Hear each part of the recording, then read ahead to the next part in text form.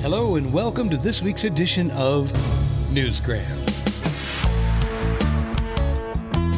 If you've ever been even a little bit curious about ancient China and its cultural history, then this is probably the show for you. Here for the first time, we're going to get an insider's view of early Taoism as it influenced Chinese philosophy. But before we get into all that, let's start with a simple question. How did a young boy named Qin, growing up in exile, become China's first Augustan emperor? Well, this is all a bit of a mystery because most of the records were destroyed after the fall of Qin, which ended in a bit of a Holocaust or an inferno when the future Han dynasty took over. This is now being remedied somewhat by the discovery of tombs with silk manuscripts miraculously preserved inside from that period. And they show a lot of connections with the Huaguanzi, the pheasant cap master, and his writings, which I estimate in the period from about 250 BC to 221 BC, which was the date in which Qin conquered the last of the six kingdoms and started the unified Chinese empire. And they still see this as the foundation of the unified China. So not as simple a question as you thought, right? But the discovery of new material is painting a clearer picture of the past. It's all available now in Dr. Marnix Well's new book, Hegunzi, The Tao of Unity, Linking Politics, Philosophy, and Religion in Ancient China. This boy who actually grew up was born in the state of Zhao, which is where this book is centered. And later he managed to get back to Qin and claim the crown. And from there he became the emperor and the conqueror of the whole world, the whole Chinese world at least. And founded the empire. Dr. Wells knows a great deal about Chinese history. He has a first degree in Chinese from Oxford and a PhD from the London School of Oriental and African Studies. He also spent some time in the Far East, working as a shipping manager, where there he acquired first-hand knowledge of the people and their heritage.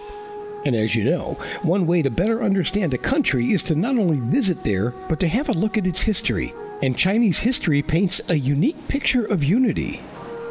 The Qin, which founded the Chinese Empire, was basically, in some sense, tapping into Huaguanzi, because he has this kind of vision of all nations and races and coming together.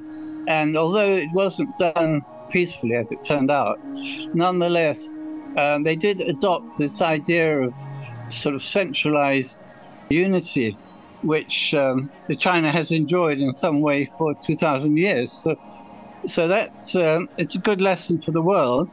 At the same time, it's also a kind of something we need to be careful about because it's also a potential threat to the rest of us unless we can somehow work things out.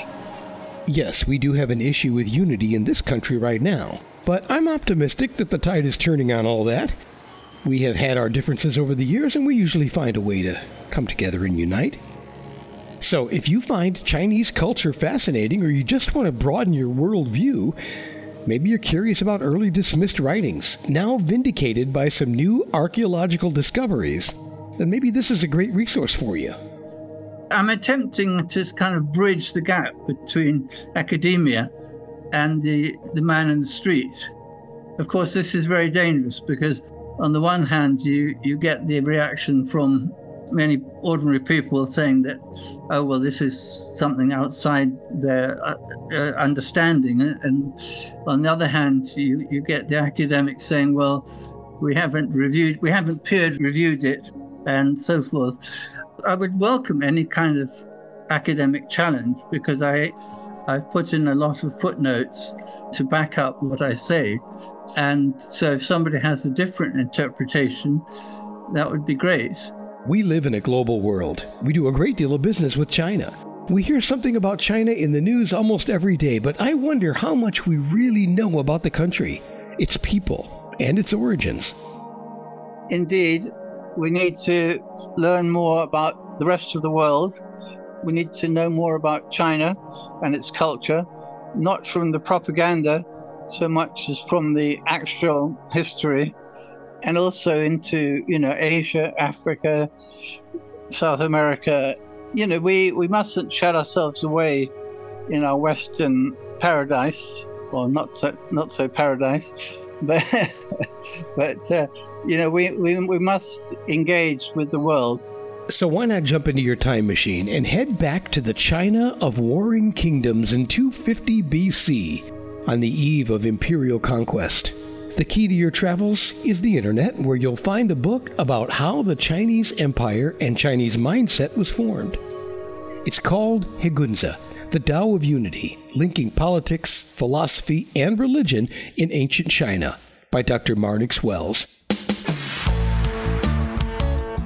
It's available right now at Barnes & Noble or Amazon, and yes, we've put links in the show's notes for you to make it easy. And that will do it for this edition of Newsgram from WebTalkRadio.com.